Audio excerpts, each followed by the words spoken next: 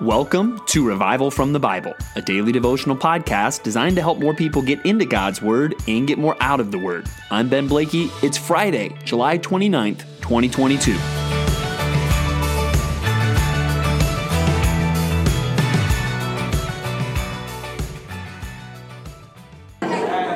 Well, today we are coming to you from Camp Compass 2022, and I've got a very special guest with us today, our Director of Kids Ministry, Morgan Lee. Morgan, thank you for joining us today. Of course, so glad to be here.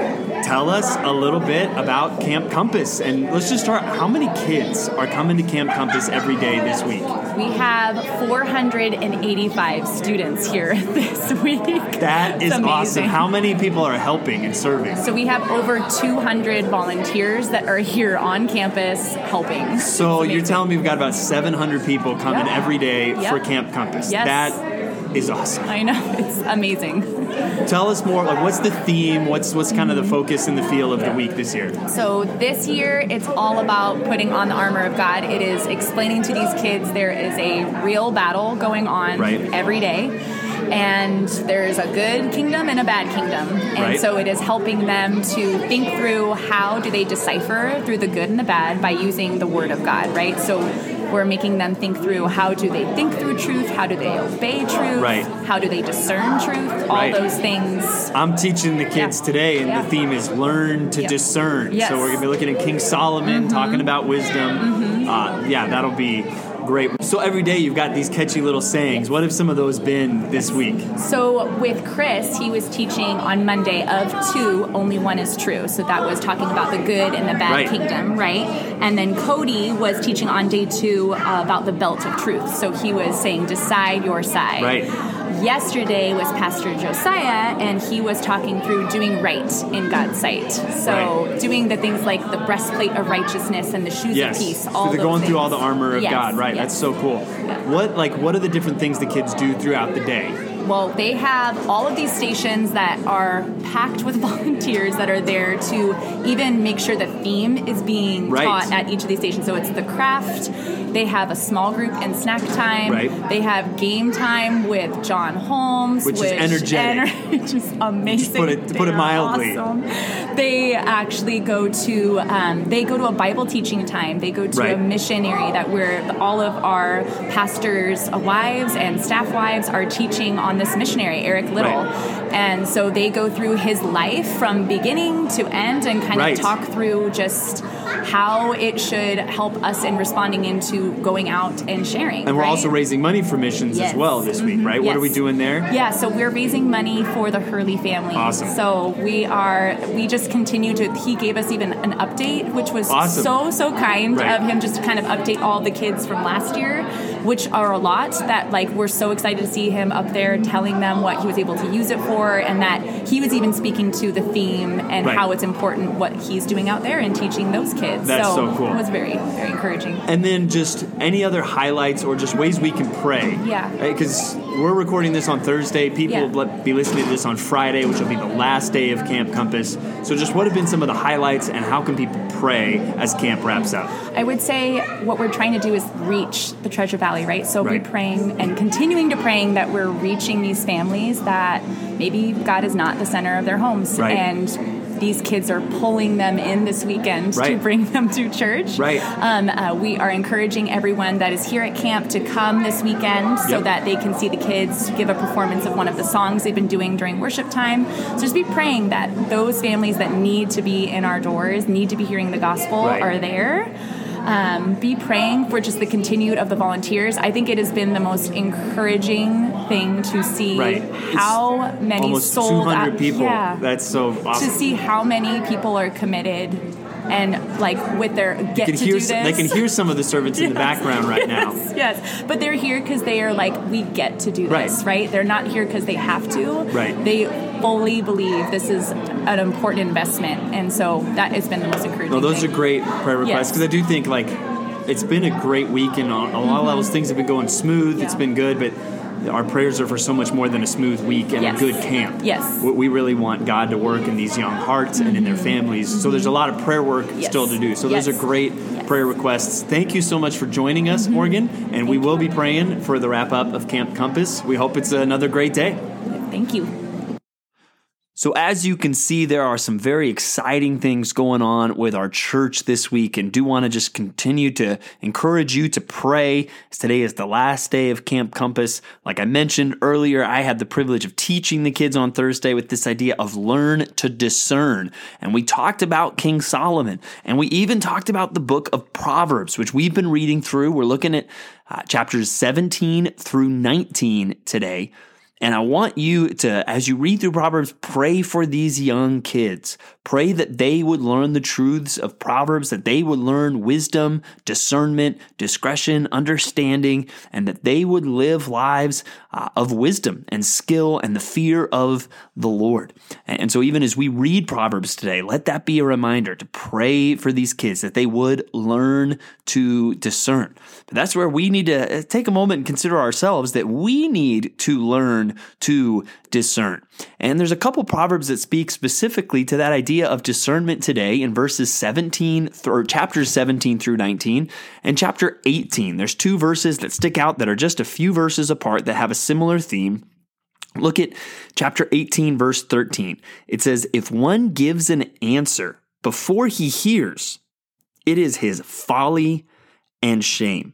And then verse 17 says, "The one who states his case first seems right, until the other comes and examines him." So there we're reminded that if we form an opinion without hearing the facts, and we state that, we give that answer, that's foolishness, according to Proverbs. Or the other one says, "The one who states his case first seems right, until the other comes along and examines him." Both of those Proverbs should encourage us, as it says in James, which some people refer to as the Proverbs of the New Testament, to be quick to hear, slow to speak, slow to anger. Sometimes we need to be slower in coming to opinions or stating those opinions when we haven't heard everything there is to hear about something. We think of our culture, and especially with social media, we live in a hot take world where you get more clicks, you get more reaction when you have a strong opinion. And the quicker you can come up with that strong opinion, the better, and the more popular and out there in the conversation you'll be. We see that there's some ways where that runs afoul of Scripture. We shouldn't be hot take people. Now, sometimes we will have opinions that will seem hot and spicy to the world. But when we have those better be the result of really the Word of God and standing for the truth, which can be controversial in this world. But if it's just we're so quick to throw out our opinions, we need to be careful. Have I stopped to listen? Am I giving an answer before I've heard?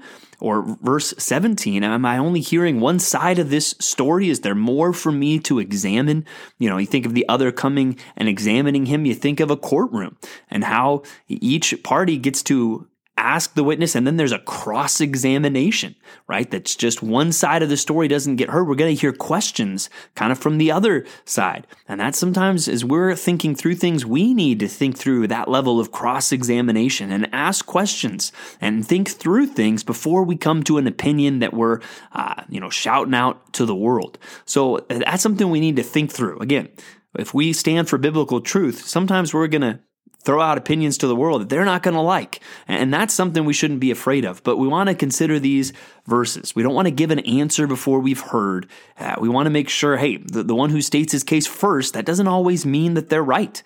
We need to think through and cross-examine in our minds so that we can have wisdom, so that we can learn to discern, as we taught our kids yesterday.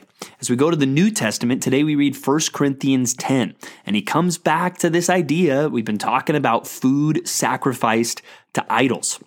And as we talk about that, we've got to go back to chapter 8 and chapter 9 and remember this controversy. And he said some things to kind of remind us idols aren't real. And that's something people in the church were saying. It's meat, just eat it. Who cares where it came from? But today he comes back to some things about how idolatry is a real problem. We know that false gods aren't real, but idolatry is a real problem. And we don't want to mix up, this cup of blessing, communion and partaking with Christ with, idolatry. And so maybe there is some reason to be careful about the eat that you meet. And he comes back to the end to just this idea of whether you eat or drink or whatever you do all for the glory of God. And that's a verse often we pull out and say, hey, look, sports team, let's go do this for the glory of God. And that's true. Hey, if you're on a sports team, go do it for the glory of God. But the context here is really still about this discussion of meat offered to idols, because Paul gives a specific game plan. He basically says, hey, don't ask. Don't ask about the meat so that you don't unnecessarily offend anyone or wound anybody's conscience. Just eat it if it's put in front of you. But if you do ask, or if somebody tells you that the meat is sacrificed to idols, stay away from it because of the consciences of other people.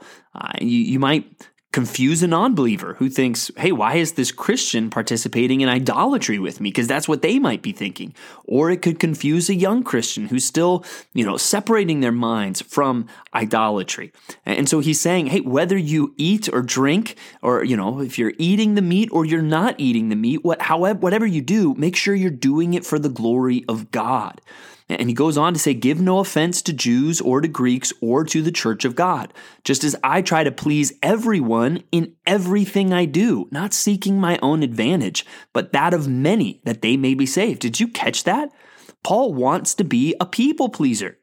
There is a healthy kind of people pleaser when we try to please people that they may be saved. When I'm trying not to unnecessarily offend people so that they might be saved. That's a good kind of people pleasing.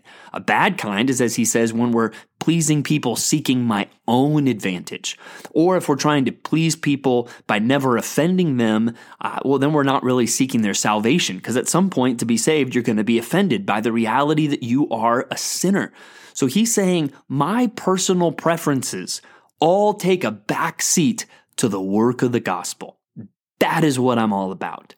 And that's what we need to be all about as well.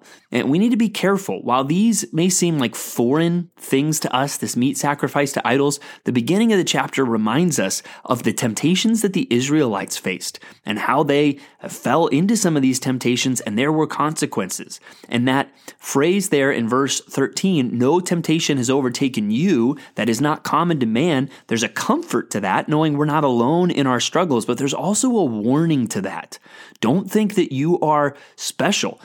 Look at what happened to the Israelites. They gave into these temptations, and now there's consequences. 23,000 fell in one day, right? There's bodies all over the wilderness from how they failed temptation. You're going to face similar temptations. You're going to face similar temptations. It might not be about meat sacrificed to idols, but it'll be about something else. Be careful. And verse 12, therefore, let anyone who thinks that he stands take heed lest he fall. As we read through 1 Corinthians, let's not be arrogant looking at their problems and say, we're so above that. No, let's be humble and realize there's ways I'm going to have to submit my preferences or even my rights sometimes to this effort of sharing the gospel with others. And I need to be ready to that. And I need to learn to discern as we taught our kids. And I do want to encourage you, continue to pray for Camp Compass as it wraps up today. Pray for these kids that they would love the Bible, that they would learn the gospel, and that they would ultimately live differently as a result of all that's gone on at Camp Compass 2022. Thanks for digging into God's Word with me today on Revival from the Bible. For more resources, check out revivalfromthebible.com. To learn more about Compass Bible Church Treasure Valley, go to compassbible.tv. The grace of our Lord Jesus Christ be with you.